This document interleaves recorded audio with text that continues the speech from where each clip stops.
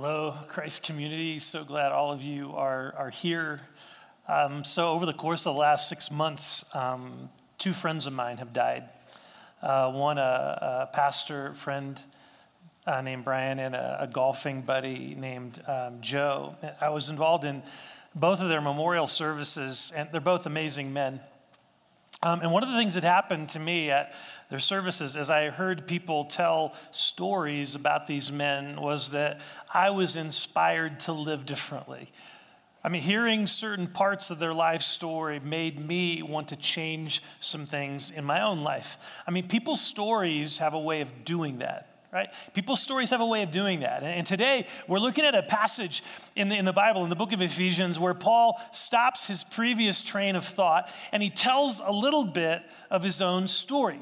Now, honestly, there's a lot of things in his story we can't really relate to, but there is also something in his story that does connect with our lives. There is something that inspires me to want to live differently. You see, right at the beginning of chapter 3, Paul reveals something pretty significant about his life situation. Okay, so chapter 3 of Ephesians, verse 1. For this reason, I, Paul, the prisoner of Christ Jesus, for the sake of you Gentiles. Now let's stop right there. Paul is writing this letter from prison. This is the first time that he has mentioned anything in this letter about him being in prison. If I was writing from prison, I'd be letting everyone know how bad the food was and how I was being treated and all that stuff, wondering how quickly they were going to get me out. Paul is not doing any of that. It takes him 3 chapters to even mention that he's in prison. And when he does mention it, his perspective blows me away. Here he is in this very challenging situation in a place where he doesn't want to be. And yet his focus is not on his circumstances. His focus is on something else entirely. See, the mention of the word prisoner in verse 1 causes Paul to stop his train of thought. He'll pick it up again. We'll see a little later. But he stops his train of thought and he begins to explain to his readers why he was in prison. Surely you have heard about the administration of God's grace that was given to me for you. Although I am less than the least of all the Lord's people, this grace was given to me to preach to the Gentiles the boundless riches of Christ and to make plain to everyone the administration of this mystery, which for ages past was kept hidden in God who created all things. His intent was that now through the church, the manifold wisdom of God should be made known to the rulers and authorities in the heavenly realms according to his eternal purpose that he accomplished in Christ Jesus our Lord. In him and through faith in him, we may approach God with freedom and confidence. I ask you, therefore, not to be discouraged because of my sufferings for you, which are your glory. See, Paul is saying to his Gentile friends, don't be discouraged about my being in prison for you, because this is your glory. See, in other words, my whole life is focused on sharing this good news with Gentiles like you. And we know from Acts chapter 21 that this is basically the reason that Paul gets thrown in prison in the first place. So here he is in prison, and all he can talk about is what Christ has done. This is what his heart and his life were focused on. Paul lived every moment of his life with God at the center of everything. And that enabled him to face prison and hardship and difficulty, whatever. See, that inspires me. That kind of a life inspires me. I mean, when I'm going through hard times, when things are not working out the way I'd hoped they would, and everything within me wants to gripe and complain and get discouraged, Paul shows us another way of living. See, Paul lived his life in this dynamic, life-changing connection with God that actually superseded his circumstances. Now, here's what is so cool about this passage. After sharing his story, Paul then launches into a prayer for the people who are reading this letter. And here's what he prays for. He prays for us to have the same kind of courage and strength and focus with which he lived. See, in this prayer, we see how we can live this God-connected life no matter what our circumstances. Now, we're going to focus today on the first few verses of this prayer, which really provide the foundation for a God-centered life. This is the foundation for a God-centered life. All right, Ephesians 3:14-17. For this reason, I kneel before the Father, from whom every family in heaven and on earth derives its name. I pray that out of his glorious riches, he may strengthen you with power through his Spirit in your inner being, so that Christ may dwell in your hearts through faith. This is God's word. Now, one of the things that makes this prayer so powerful and instructive is the Trinitarian nature of it. Father, Son, Holy Spirit. See, for Paul, the Trinity was not simply some theological concept to debate over a cup of coffee. No, the doctrine of the Trinity informed and influenced how Paul experienced God, and it can for us as well.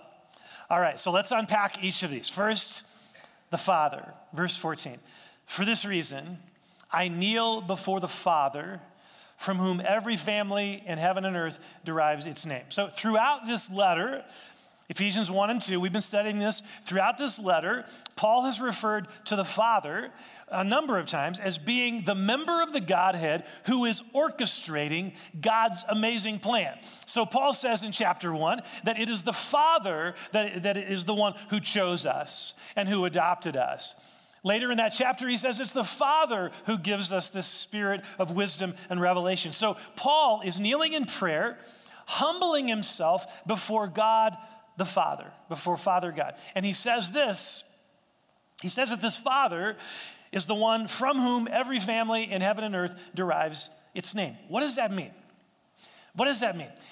Many family experts assert that while moms and dads play an important and unique role in the development of our children, one of the things that fathers are uniquely able to do is impart identity.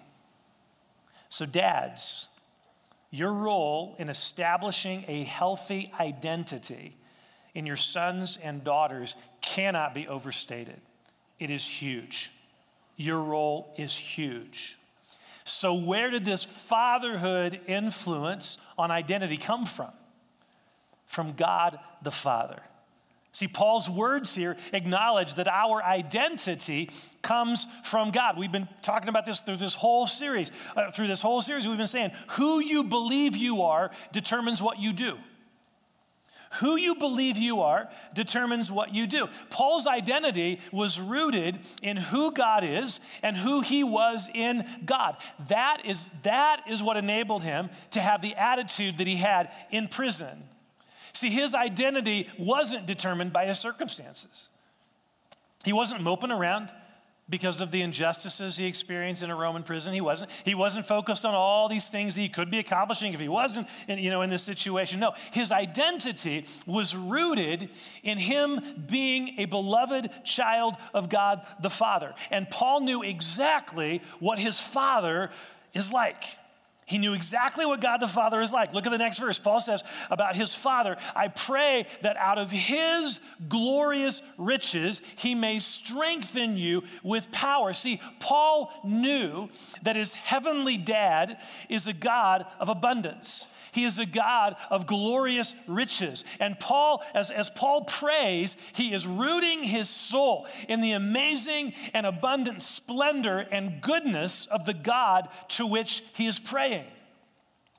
See, that there is something so powerful, there is something so inspiring here for you and me. What are we focused on when we go through difficulties? When we go through hardships? What are we focused on? See, a lot of times we're looking at our circumstances. And what happens when we look at our circumstances? Well, for one thing, fear creeps in, right? What am I going to do? What if this doesn't work out? What if I fail? Just fill in the blank. So often in times of difficulty, we live our lives from a seat of fear. And that fear is the result of where our hearts and our minds are focused. Paul could have been focused on his chains. What will I do? What if I can't get out of here? How do I do what God's called me to do when I'm in this prison? He could have been focused on that. And fear could have so easily crept into Paul's heart. But it didn't. It didn't. Why? Because Paul was focused on who God is and who Paul himself is in him. Imagine how our lives, how our attitudes, how our emotions would be impacted if in the midst of difficulty, we reminded our soul that we are children of an amazingly glorious and generous and good Father.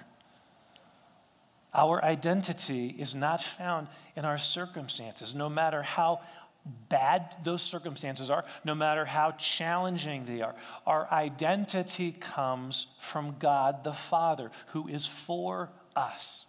He is for us. Paul knew that. He lived that. And it inspires me to want to live that way. It inspires me to want to live that way as well. Okay, so after acknowledging the Father, from whom every family in heaven and earth derives its name, our identity is given, right? Paul then moves to the Holy Spirit, verse 16.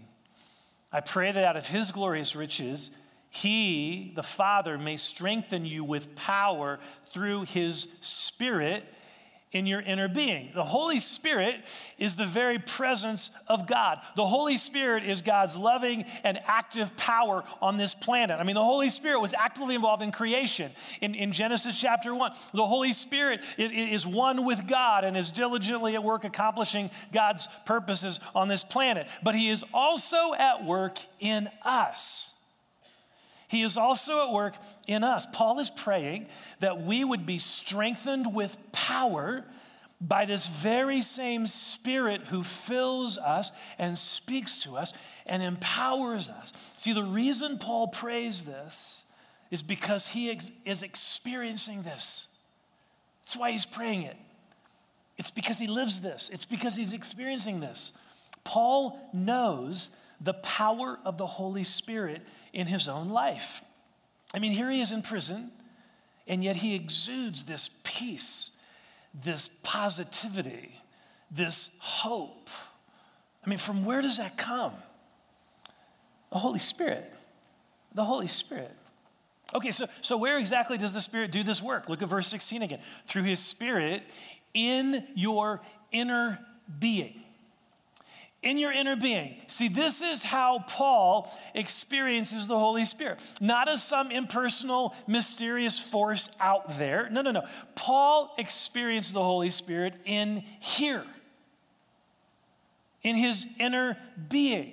As a reality in his inner being. Which is why he prays for us to experience this as well. See, what's going on in your inner being at any given moment in time? At any given moment in time, what's going on in your inner being? Especially if in that moment in time you're feeling like life is out of control or stress is your constant companion or whatever. What is going on in your inner being? If our inner world is left on its own, I know from personal experience exactly where that leads, and it is not good.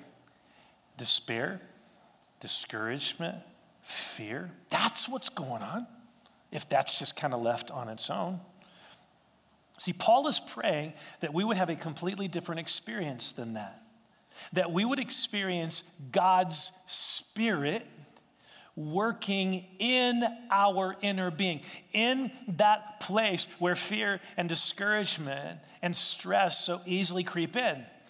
See, that the Spirit of God is able to work in your inner being. That's where transformation happens. It's in here. It's not our external circumstances. It's not about our external circumstances changing as much as we really like that, right? But it's about it's in our inner being where change happens. It's in our inner being where we're able to respond to life's difficulties differently from a place of peace and calm rather than a place of fear and confusion. And the Holy Spirit is the one who is able to do this in you and me.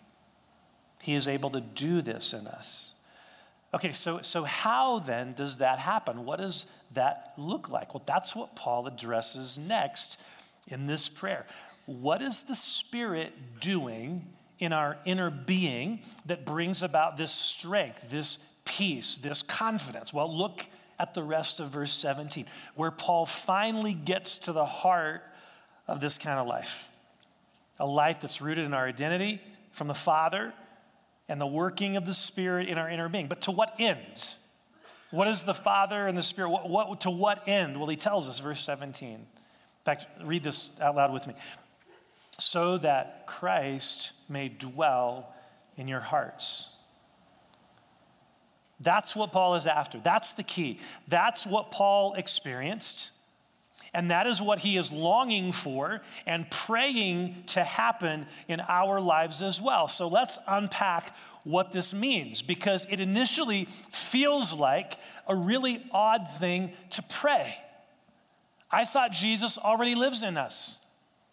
I thought he already dwells in us, right? I mean, that when we place our trust in Jesus, we all know Christ comes to live in our hearts, right? Through the presence of the Spirit. So why is Paul praying that Christ may dwell in our hearts if he already dwells there?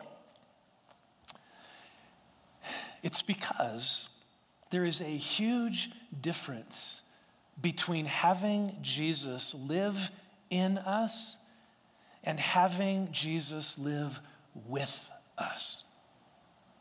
Huge difference between having Jesus live in us and having Jesus live with us. What Paul is praying for us is to experience what I would call Jesus awareness.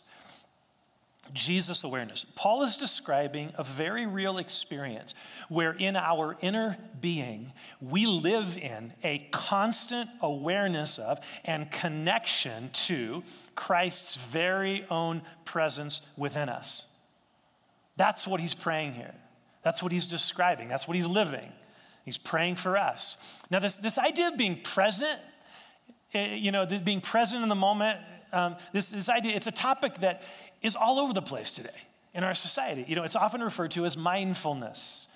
Maybe you've heard this phrase, mindfulness. Several months ago, Time Magazine, front page, cover, the story was about the value of mindfulness. Athletes like Kobe Bryant and businesses like Apple, as well as many psychologists and counselors and doctors and neuroscientists are all talking about the value of mindfulness.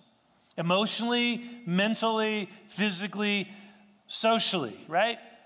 And while some people link mindfulness to Eastern religions like Buddhism or whatever, the Bible embraces this as an important aspect of the spiritual life when Jesus is at the center of it.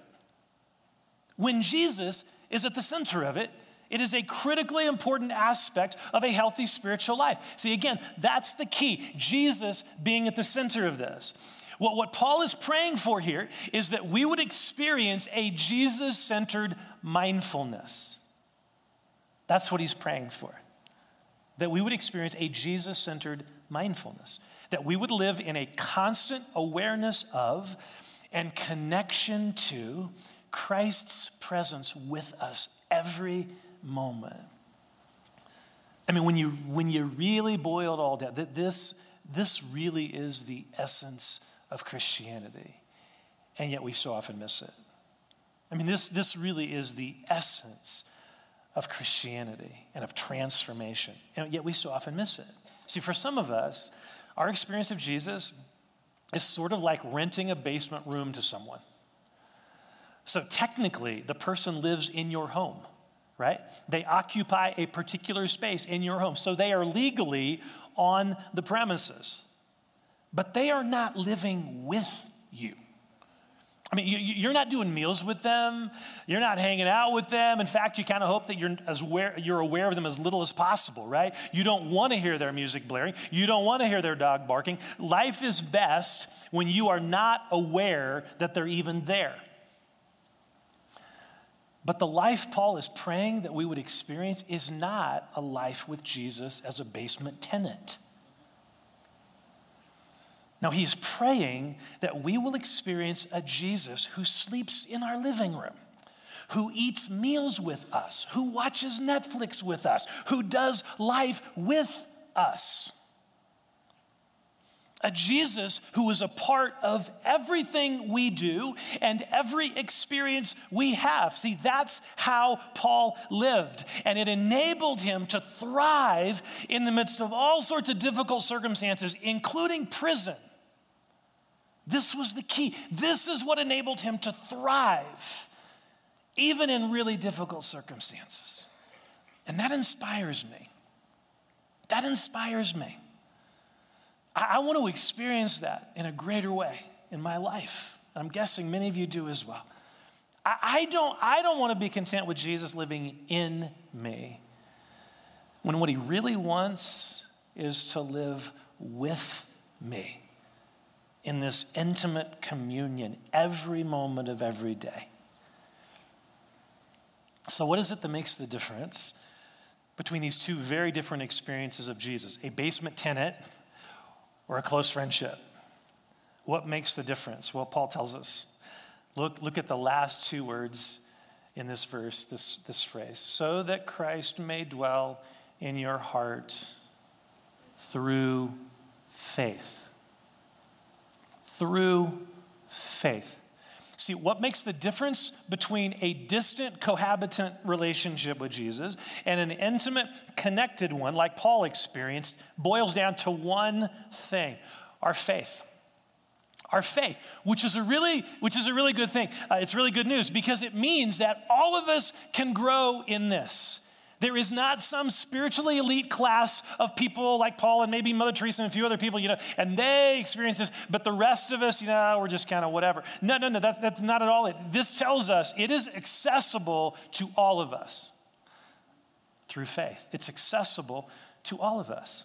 All of us can cultivate a deepening awareness of an experience of Jesus' presence with us. That's why Paul prays for this to happen in us. It's available to us. That's why he's praying for it. It's available to each one of us here. But it won't look the same for each one of us. That's really important because a lot of times we compare our spiritual life with someone else. Oh, I don't hear from God like they do, or I don't experience the God, and I must be whatever. I mean, we draw all these conclusions, but it doesn't work that way. We are all wired differently. We're all wired differently, and we experience Jesus in different ways. This is not a formula. It's not a formula. Oh, go do this, go spend an hour, blah, blah. It doesn't work that way. It's a relationship. It's a relationship.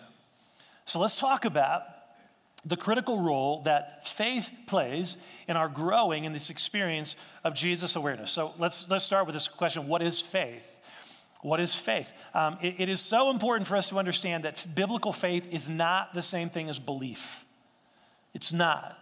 It's not the same thing as belief. To believe something means I'm convinced intellectually that something is true, right? Someone can believe intellectually that Jesus died on the cross and rose from the dead. They can believe that, but that belief in and of itself, that belief is not transformative. I mean, demons believe that.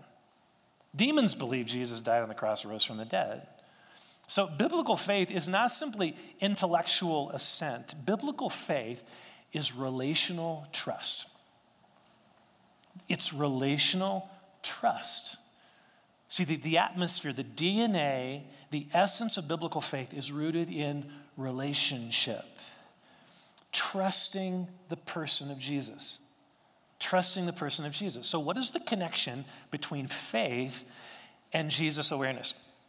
If our goal is for Christ to dwell in our hearts, i.e., for us to become more Jesus aware every moment of every day, how do we engage our faith in that process? Again, there's no formula here. I'm not going to give you, here, do this. I'm not going to give you a to-do list here. There's no formula. There's no right way to do this. But there is a critically important question that helps open this door in our lives. And each one of us needs to answer this question or to ask this question and process it. Here's the question. What are some practices that can help remind me or you of Jesus' presence with you throughout your day? That's the key question. It's not asking this for the person sitting next to you. It's asking this for you. What are some things that actually awaken each of us to the reality of Jesus' presence in our lives? It's a great question. And again, it's unique to you. What awakens this? So you may be thinking, I don't know what you're talking about. So let me give a couple examples here, okay? One from a woman, one from a man, and because people are wired differently, okay? So here's one example. I've been reading this book called Liturgy of the Ordinary.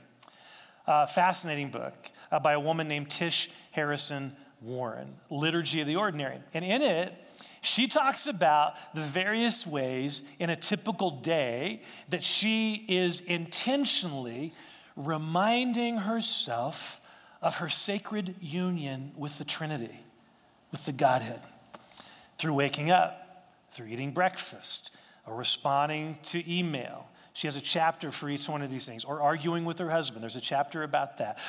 So it's a really, really powerful read. So in one of the chapters, I just want to give you a picture of this. This is just one of the things she mentions. She talks about how her usual morning routine when she got out of bed was to grab her phone. None of us can relate to this. She grabs her phone and she spends a few minutes looking at texts and emails and Facebook and Twitter and all that. And she admitted that technology had begun to fill every moment in the day. And so I want to read what she wrote here. She said, I decided that for Lent that year, that's the 40 days leading up to Easter, for Lent that year, I'd exchange routines. I'd stop waking up with my phone, and instead I'd make the bed first thing. And then spend the first few minutes after I made the bed sitting on my freshly made bed in silence. So I banished my smartphone from the bedroom. She says this, my new Lenten routine didn't make me wildly successful or cheerfully buoyant as some had promised, but I began to notice very subtly that my day was imprinted differently. The first activity of my day, the first move I made was not that of a consumer, but that of a co-laborer with God. Instead of going to a device for my morning fix of instant information, I touched the softness of our well-worn covers, tugged against the wrinkled cotton, and brought some small order out of small chaos. So after making her bed, she then sat on her newly made bed. Sometimes she would read scripture or pray the Lord's Prayer. Sometimes she would just lay out before God her worries and her hopes and questions, spreading them out in his presence like stretched out sheets. But mostly, she says, I'd invite God into the day and just sit, silent, sort of listening, sort of just sitting. But I sat expectantly. God made this day. He wrote it and named it and has a purpose in it. See, that's an example of someone choosing to exercise faith in the ordinariness of life in order to be reminded of Jesus' presence with her. It was a simple, and yet powerful act of holy mindfulness, Jesus-centered mindfulness. Now, granted, it just involves some intentionality. This didn't happen automatically. None of this does. It involves some simple intentionality and can be very powerful. So that's one example. Let me share another example that's been a help to me in this area. So I recently read a book by Greg Boyd entitled Present Perfect. Present Perfect. And he's a pastor in Minneapolis. He unpacks this idea of practicing the presence of God, of practicing the presence of Jesus. And so it's a really good read, Present Perfect. But the cool thing about what I appreciate about Greg Boyd is he's not a touchy-feely guy. And if you're thinking, oh, I can never do this is all that touchy-feely stuff. No, he's not a touchy-feely guy at all. He's really an intellectual. But he has experienced what Paul is describing. And so let me just share kind of some of what he's done. And one of the ways that he practices this is by using the God-given gift of imagination. The God-given gift of imagination. All of us have the power to imagine things in our minds. We use this capacity all the time. For instance, when I say the name Carrie Underwood, what comes to your mind? Not female country vocals. You don't think those words. No, what comes to your mind is a picture. What comes to your mind is an image. Your imagination, that's what's being activated. Your initial thought was not those words. Your initial thought was her, a picture of her. See, a picture is worth 1,000 words, right? I mean, no wonder God has given to us our imagination. It can become this incredibly powerful tool to use in our spiritual lives. And here's been the problems. A lot of Christians, they immediately hear imagination and they think, oh, New Age, can't have any of that. You know, it's like, why do all the Eastern religions get our imagination? Why can't we have that too? Because God gave it to us. Why should we abandon this just because some Eastern religion uses it as well? I mean, God gave us our imagination. And so instead of downplaying it or being afraid of it, how about we do something else with it? And here's what Boyd talks about. What if we imagined in our minds something that the Bible says is true? For instance, Jesus is with you. Bible says that's true, right? No one will argue with that. Biblical truth. Totally true. You can memorize all sorts of verses that say that, which is great. Memorizing verses, great. But what if you imagined yourself sitting on a bench in a very peaceful place, and Jesus is sitting right next to you? And what if you just stayed in that place, in your imagination for a few moments or even a few minutes? See, sometimes when I'm going into a difficult meeting or when I'm nervous or stressed about something, I will take a few moments, sometimes a couple minutes, and I will envision Jesus surrounding me. I will envision him with me. It is powerful how often in just a couple minutes I am able to better sense his nearness in that moment. See, this is a way to exercise faith. We are putting a mental picture to something the Bible says is true. And when we do that, it can awaken our awareness of his presence with us. Again, this is not a formula. This is not a formula. That's why I gave you two examples. It is not a formula. Using our imagination, it may work for some, works for me. It's really helpful. It may not work for some of us. That's totally fine. Again, the key question is this. What are some ways in the midst of your ordinary day that you can increase your awareness of Jesus' presence with you? That's the question that each one of us has to answer for ourselves. What are some things in our ordinary days, whatever we're involved in, some ways where we can increase our awareness of Jesus' presence with us? And let me just say, don't underestimate the power of a 2-minute chunk of time where instead of grabbing your phone to fill that gap because the person's late for your coffee or whatever, instead of always grabbing the phone, don't underestimate the power of choosing to take that minute or two to quiet your heart and let your soul get connected afresh to the Trinity, to this Father who bestows on you your identity as a beloved son or daughter of God. And this Holy Spirit who is available and working in you to help you experience the witness of Jesus every moment of every day.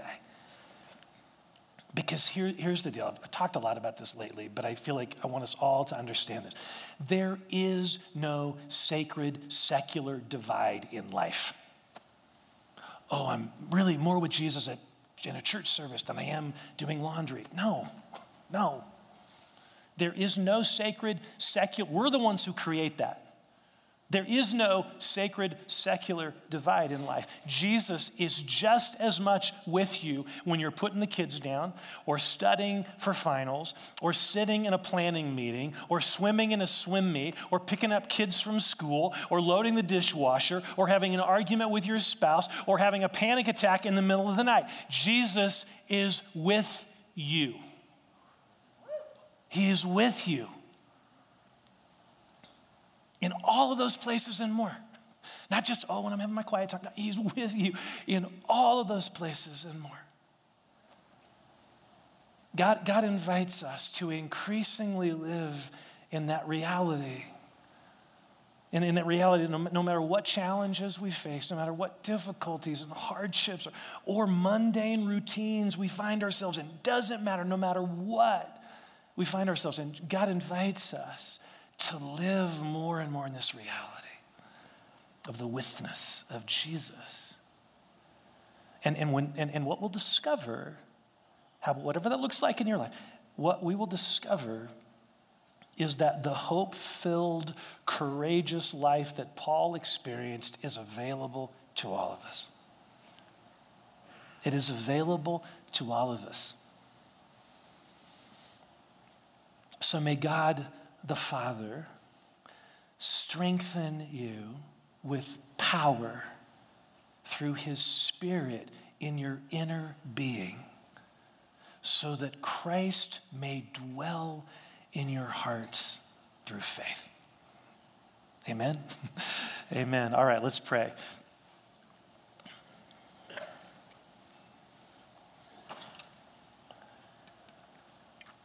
So we're going to practice. We're going to practice this just a little bit. Again, no pressure, and this is discovery. This may not connect with you, which is totally fine, but let's just try it. I want you to think just for a moment of a challenging circumstance that you're in. Maybe it's a situation that is occupying your mind and heart. It just is. You just think about it a lot. And maybe there's some emotions that are attached to that. Maybe it's about a family member, whatever. Just think about that for a moment.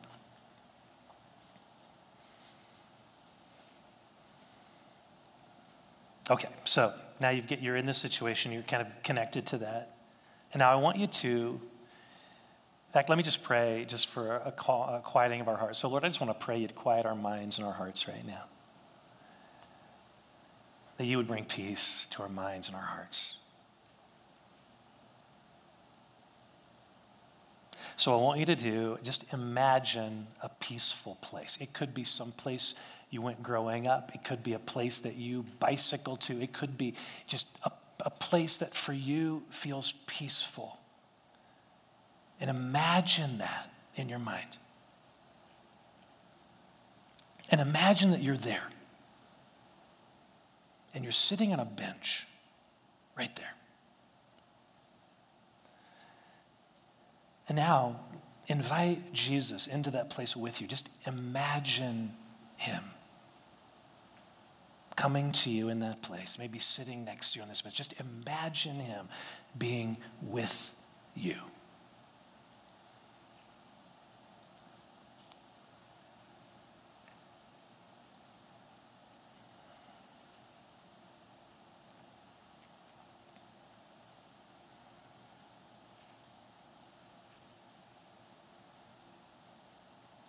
If you're carrying some burden, anxiety, or worry or something, why don't you just hand it to him? Just imagine. Again, we're doing scripture here. Cast your burden upon the Lord. All we're doing is what the Bible says. So take whatever it is you're carrying and just hand it to him. What does he do with that?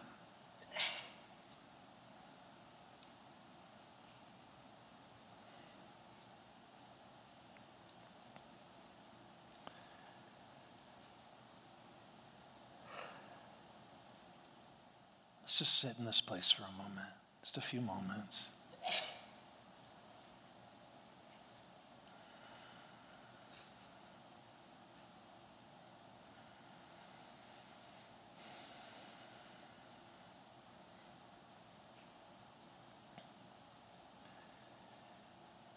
Jesus, thank you for your presence with us. Thank you for our imagination, which is one way you've given us to engage our faith. It's not the only way, but thank you for this. And I pray for each one of us that we would explore maybe different things that connect with us, but throughout our day, certain little things that we do, but they serve as reminders and opportunities to connect and remind ourselves of your presence with us. So I pray for that. I pray for that for all of us to grow in this. So we're going to do another practice in just a few moments that can help us experience Christ's presence with us, and that is the Lord's Supper. You know, it's interesting, the Lord's Supper is also referred to as communion. Communion.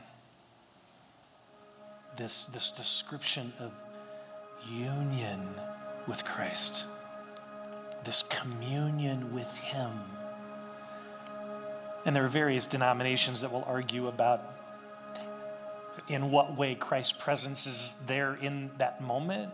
And we're not going to argue about that, okay? But there's no question that in some way Christ's presence is, and he's with us all the time, but there's something about partaking in communion that heightens our awareness of his presence. And so during the worship time, at any point during the worship, you can come to a table and take a piece of bread. There's a cup with juice, and you can partake either there at the table. You can go back to your seat. But as you do that, as we all do that, I want us to not do it in a rushed manner or in a, I got to get there before they get there, whatever, just all that stuff that creeps into our head. Let's just do it with an awareness of his presence. The presence of Jesus who died on the cross for us to make this even possible. This communion represents the reason we can experience Christ dwelling in our hearts. The reason all of us have access to the Father is through Jesus. So let me pray for us, and then we're going to just begin singing. The communion tables are open. But God, thank you. Thank you for God the Father. Thank you for sending Jesus. And Jesus, we thank you for dying on the cross, giving your life. And this bread that we're about to partake of represents your body that was given for us. And the blood that you shed is represented here by this juice, Lord, that you shed your blood to establish a new covenant that's not based upon our effort. It's based completely upon your work. And so I want to pray for us. I want to pray for us to experience your witness in these moments as well as we tune into you. And as we sing and as we partake of the Lord's Supper of communion, that we would be mindful of your presence with us. And I want to just say too, if there's anyone here, you've never prayed to receive Christ, you're trying to earn your way to God, man, the work's already been done. You're working too hard. The work has already been done. Jesus paid the price for you. I encourage you, before you would partake, just to say, Jesus, forgive my sin and come live in me and change me from the inside out through the power of your love. I place my faith in you. So we love you, Jesus. Thank you for all that you've done. And we are with you in this moment. Thank you, God. All right, why don't we stand? You can sit down at some point if you want, but let's begin standing. We love you, God. We love you, Lord.